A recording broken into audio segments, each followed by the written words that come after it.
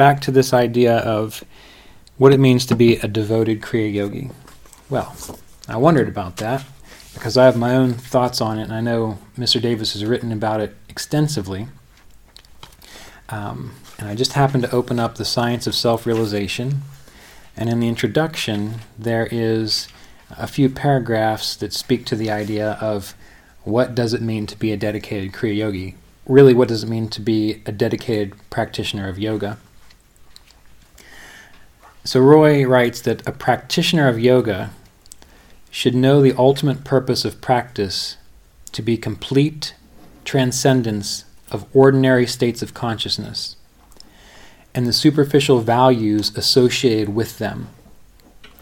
The thinking and endeavors of one who aspires to be self-realized must be both rational and intentional.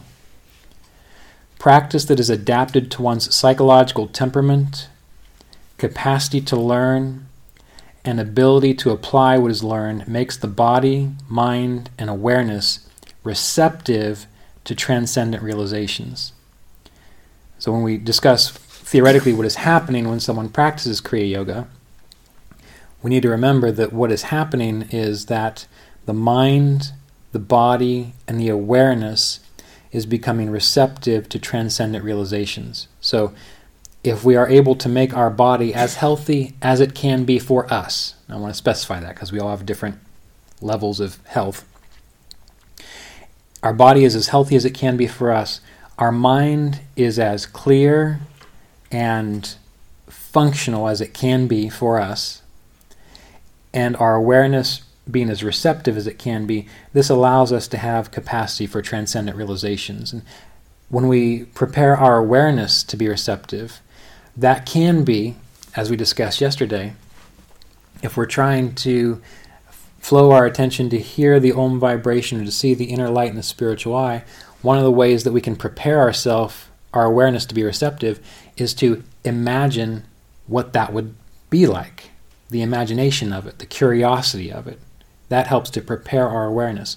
Reading spiritual texts where it gives us ideas about what might it be like to function, thrive, be awake in a state of oneness, we might not understand that. Just like, again, the 4 or 5-year-old version of ourselves doesn't really know what the adult version of us is going to know, but we can trust that the growth process is going to occur, and that helps to prepare our awareness as well. Mr. Davis goes on to say, an intellectual grasp of philosophical concepts should be acquired. A practitioner of yoga must be a dedicated disciple, and that term simply means learner, one who learns. If the capacity to learn and to practice what is learned is absent, involvement with these processes will be of little value. So, essentially the answer to this question, what does it mean to be a devoted Kriya Yogi? It is developing the capacity to learn, practicing what is learned, and knowing that when you practice something, oftentimes you're not very good at it in the beginning. So it's about getting it and practicing it until you get it. When you do this, then you are considered to be a devoted Kriya Yogi.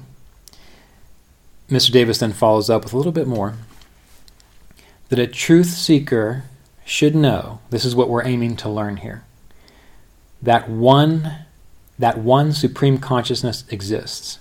That one supreme consciousness exists. Number 2, the truth seeker should know the processes that produced and maintain the cosmos. Hey, that's something, isn't it? Why and how souls became involved with nature. How psychological transformation can be accomplished. How the brain and nerve system can be refined. And how spiritual growth that allows self and God realization to be actualized can be quickened. So this information allows a person to be a dedicated Kriya Yoga practitioner, meditator, any kind of yoga practitioner, with the ideal of waking up beyond this limited small sense of self. And I added one which is somewhat implied in all of this, and that is mastery of one's states of consciousness. Now, that can be anything from, I'm sitting here in meditation and I want to see that inner light, and I can. Just like if I want to listen to a particular song on my MP3 player, I can just go over and push the button and listen to that particular song. That is a more advanced idea of that.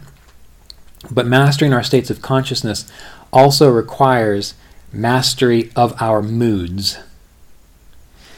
Now, that doesn't seem like a lot of fun to a lot of people. I'm going to start there and work back through these principles. Maybe you have noticed it. Maybe you've noticed it in yourself. But some people like feeling the way they feel, whether it's good or bad. Some people tend to, I don't know if any of you are Dr. Phil fans. Maybe, maybe not. Maybe you don't even know who he is, but he's the fellow that has the talk show that I think he started with Oprah, and he's bald on top, got the mustache, and just talks real direct to people with that kind of, maybe he's from Texas, like a Texas-like accent. And I didn't think too much of him for a long time, and then I happened to listen to a podcast where he was being interviewed, and when he started explaining sort of the methodology of how he approaches people and how he works with them, it made a lot of sense. And one thing in particular that stuck out was when he said, if you know what a person's motivation is, then you can affect change. He says, if someone is doing a certain thing or has a certain behavior, if you can get behind the why they are doing it, then you have a better chance of making changes. So even within yourself, if you have a why of, why you do certain things, oftentimes that's hard to admit personally, but that's part of the Kriya Yoga path. Maybe you know people who they have difficulty maintaining an optimistic attitude. Well, you can think I'm just talking about that like not from experience, but if you've listened into my other talks, you know that I've had issues with depression, and I've had issues with being pessimistic, and certain circumstances I've gone through, you would think I'd be extremely pessimistic. But what I learned through this process is that I think you can too, can actually choose to be a certain way. And I remember when Roy would talk about this, the example he would always give, he'd say, think about a time when maybe you were with a family member and they were either upset or there was an argument going on, and then the phone rings. And then they pick up the phone and immediately, oh, hey, how are you doing? They can immediately act like everything's just fine. Mm-hmm. So if you can act like everything is just fine, you can, in time, learn to just know that things are just fine. Now, I'm not in any way saying that if you have something to grieve over, you shouldn't grieve. I'm not in any way saying that if something frustrates you and you're angry, it's fine to let that pass through. The trouble that occurs is when we as individuals identify with how we're feeling and cling to it because that's who we are. I'm just an angry person. I'm just an anxious person. I just get depressed, during these particular time periods. Many times, if you really listen to how people talk, you will notice that there is a sense of identification with that. Your dog gets run over by a car. I'm not going to say, hey, master your states of consciousness and get over it. I mean, I love my pets. I cried for 6 months after my first cat died. So it's not that. We're not denying the experience of these emotions moving through us. What we're doing is we're recognizing that as units of pure consciousness, which ultimately transcend this mind-body circumstance, you do have the ability to master your states of consciousness. And mastering your states of consciousness in the way we just described, that very simple way of doing it, that is the first step in actually mastering your internal states of consciousness, such that when you sit down to meditate, you go right into it. Do you see how this can fit together? So to hear someone say, you should master your states of consciousness. That doesn't mean they're saying don't appreciate the human experience you have. It means that you are able to control yourself when it counts. That's really what it comes down to. You're able to control yourself when it counts. All right?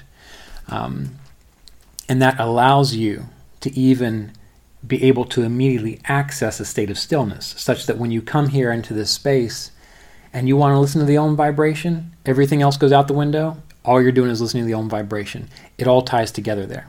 So a devoted Kriya Yogi is either knows that that's possible and is working towards it, or is actively doing it.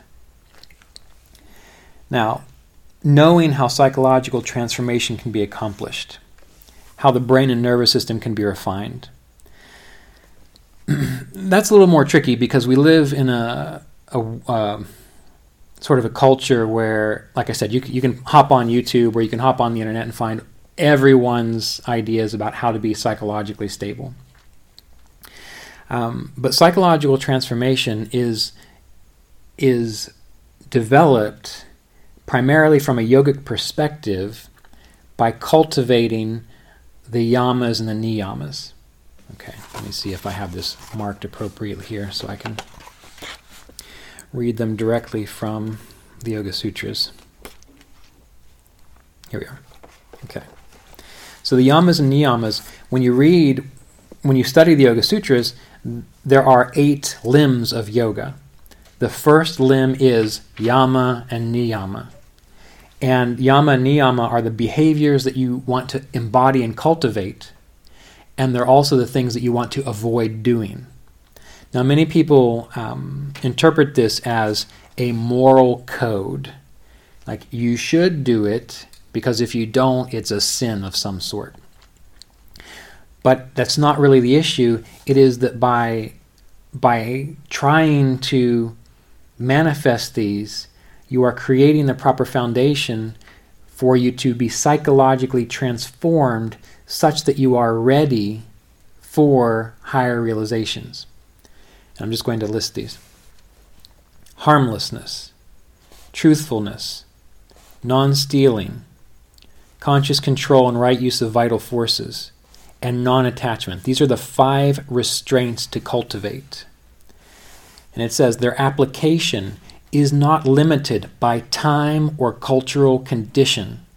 So this is not something you just do when it's appropriate. This is something that is meant to be applicable at all times. So harmlessness, truthfulness, non-stealing, conscious control and right use of vital forces, and non-attachment are the 5 restraints to cultivate and actualize. Many people make the mistake of, and Mr. Davis talked about this, that they would write to him and say, "Can you teach me Kriya Yoga?" And they had read Autobiography of a Yogi, and they read that chapter on the science of Kriya Yoga, where it's described this pranayama, this meditation technique that we do that works on the nervous system based on that example over there. They think that's all it is. But when you practice harmlessness, that helps your meditation because you don't want to hurt yourself either.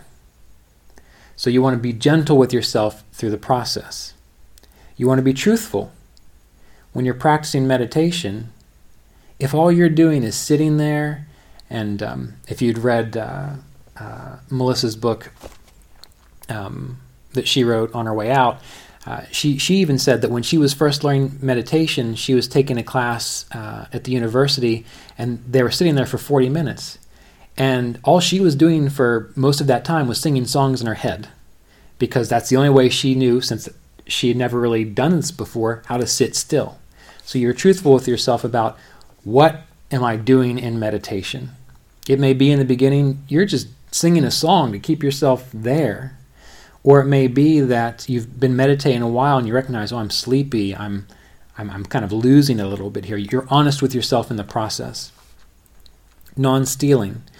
That simply comes down to this idea that you're beginning to acknowledge and recognize that you are not a limited individual that needs to be out for oneself in this world. I completely understand why people might think that way. Because if you look around at most people in the world, that's how everyone else is thinking. But what did Roy say? He said, the ultimate purpose and practice is complete transcendence of ordinary states of consciousness and the superficial values associated with them. So just because everyone else, wants to take and build up themselves, that's not what you're up to. That's not what you're up to. Conscious control and right use of vital forces. This is a word, brahmacharya, and many people interpret it to mean celibacy or not having sex, but it's using your resources appropriately.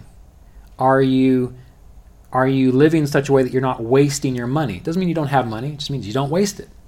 Are you not wasting your time? You might not have a next winter, really. You don't know.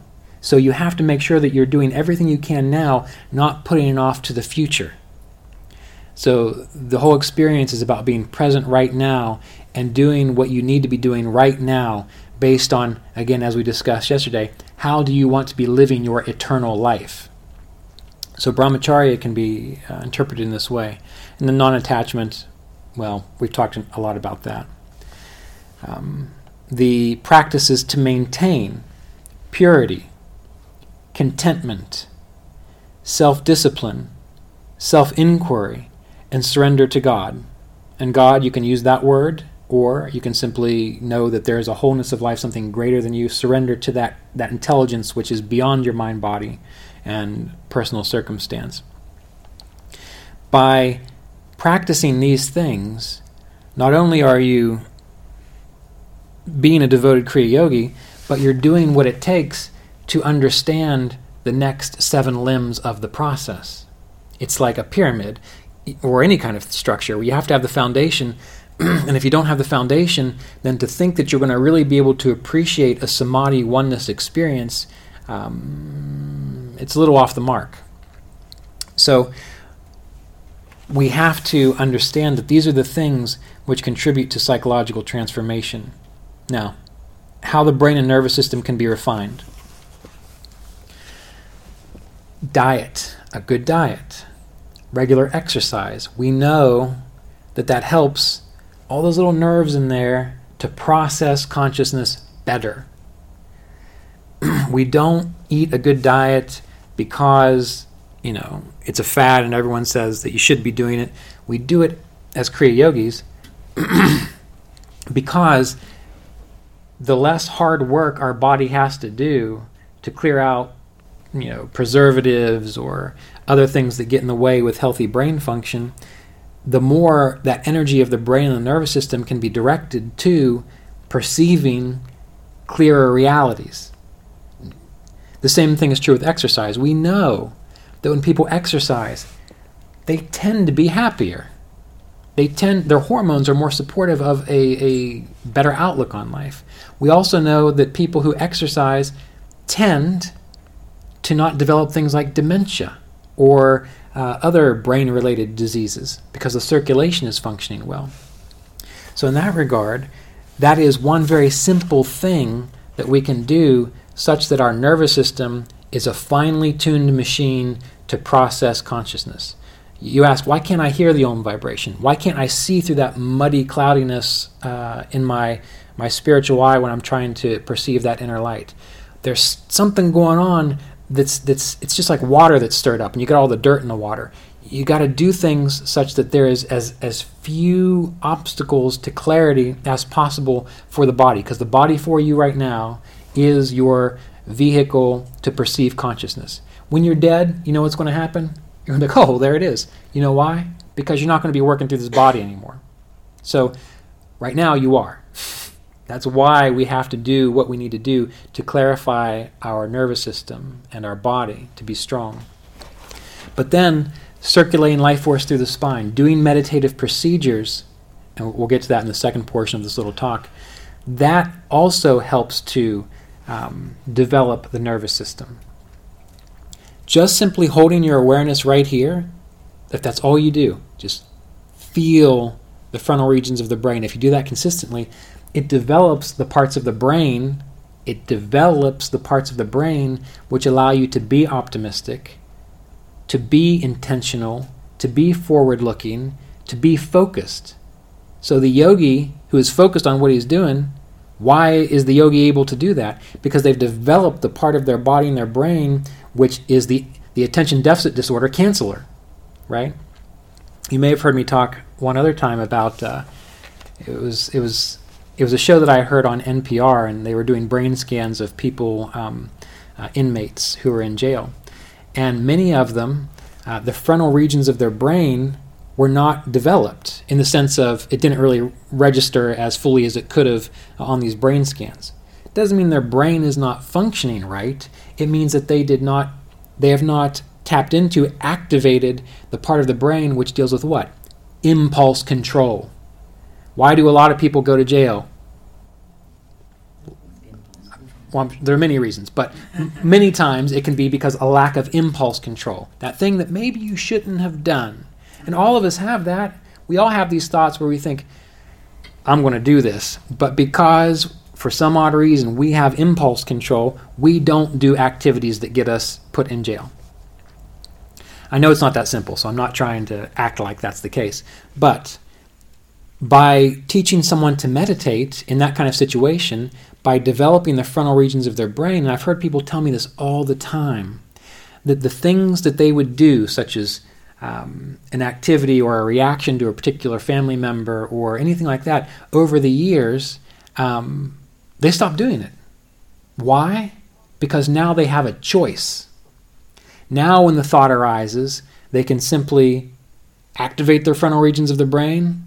So I'm not doing that. In the same way that now my frontal regions of the brain, I'm going to assume, are fairly active, which is why when it comes to doing all the things that I would do in high school and college, which were not so good for me, that I didn't even think of, I just did it, when those options are presented to me, while on some level they sound interesting, I could maybe do that again, but I remember why it's important to stay clear, and I don't have an inner battle going on saying, I really want to do that, but no, I'm going to force myself not to.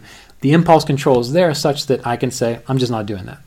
So that is why meditating with your awareness up here, it's not simply for spiritual awakening, that's part of it, but it's such that you're able to live in this world with intention, with control. And that also allows you to have control over your moods, right? And that doesn't mean that things don't happen in your life that you have to deal with. Things still happen, it's just that now you have a capacity to interact with it in, we can use the word wholesome, or a more appropriate manner.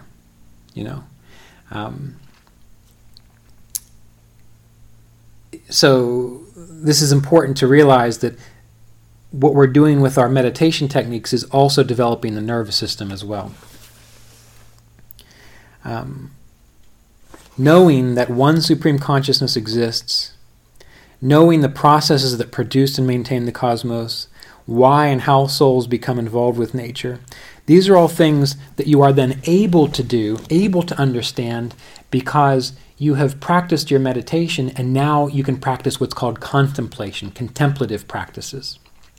I talk about this a lot in the book Kriya Yoga Vichara, where once you've got your meditation down and you're calm and you're clear, and you know what to do, and you get there and you're able to be fully present, well, now what?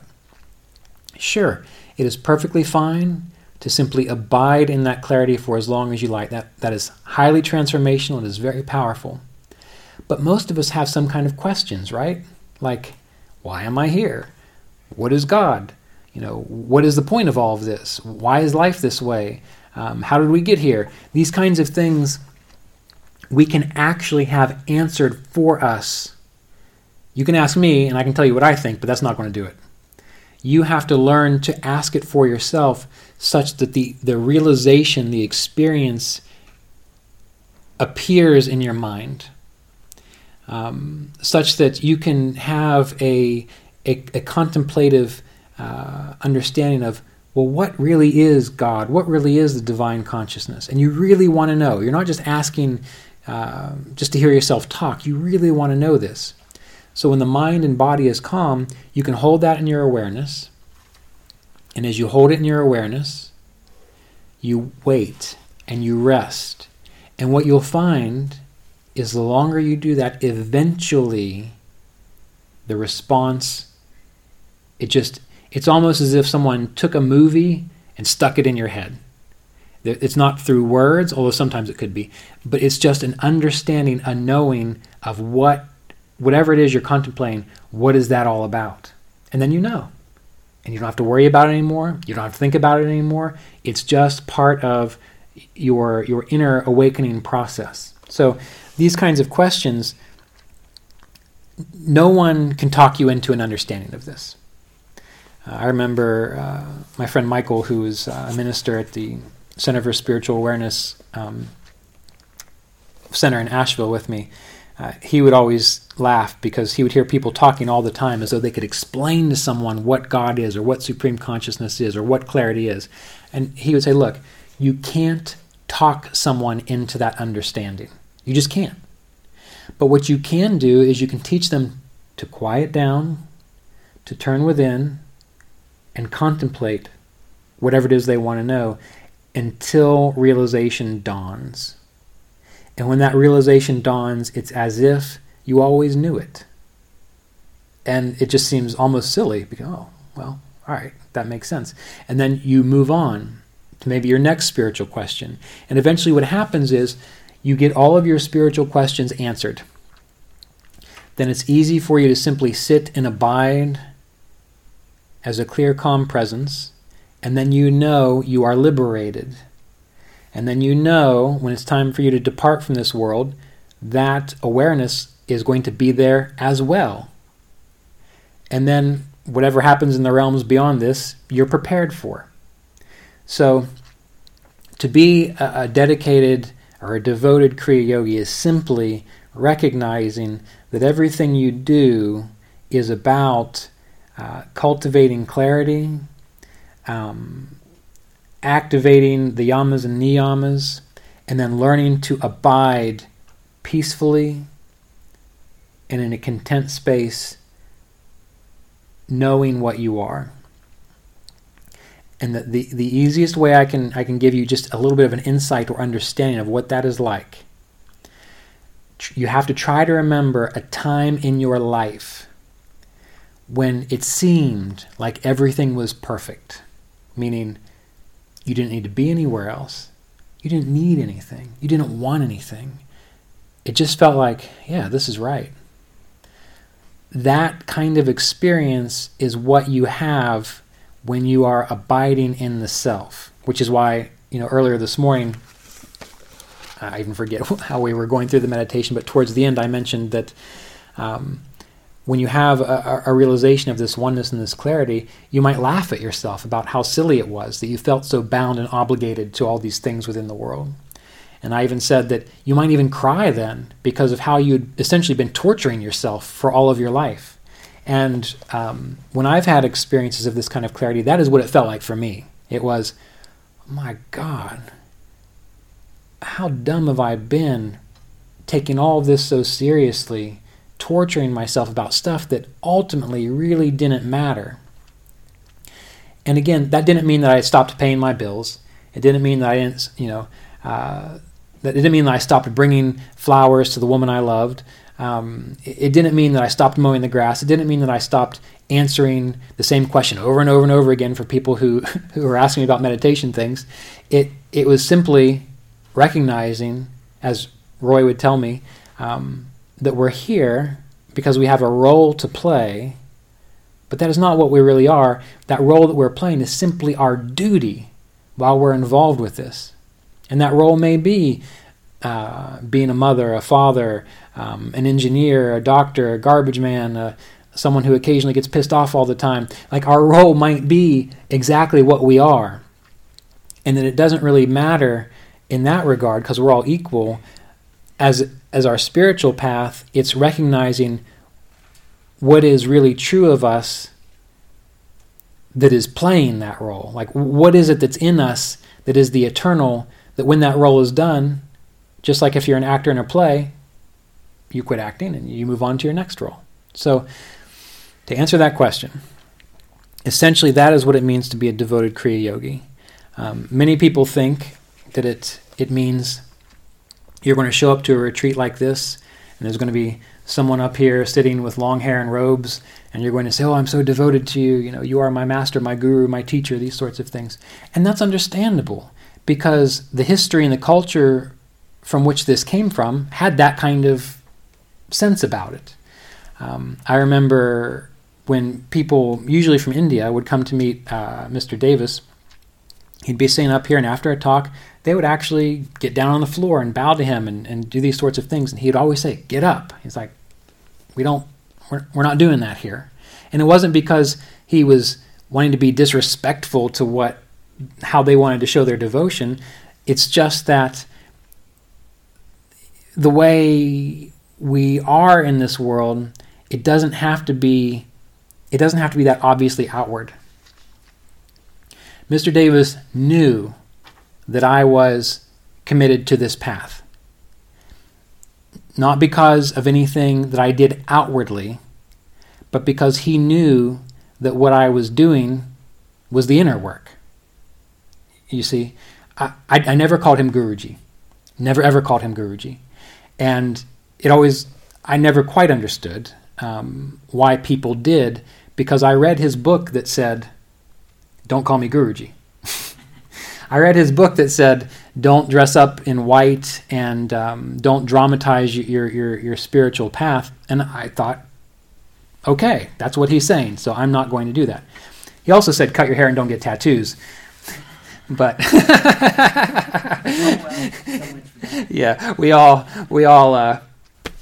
pick and choose what we're going to to respond to with people. But anyway, the point that I'm trying to get at here is that you are devoted to this path when you are doing the internal work that is required to wake up.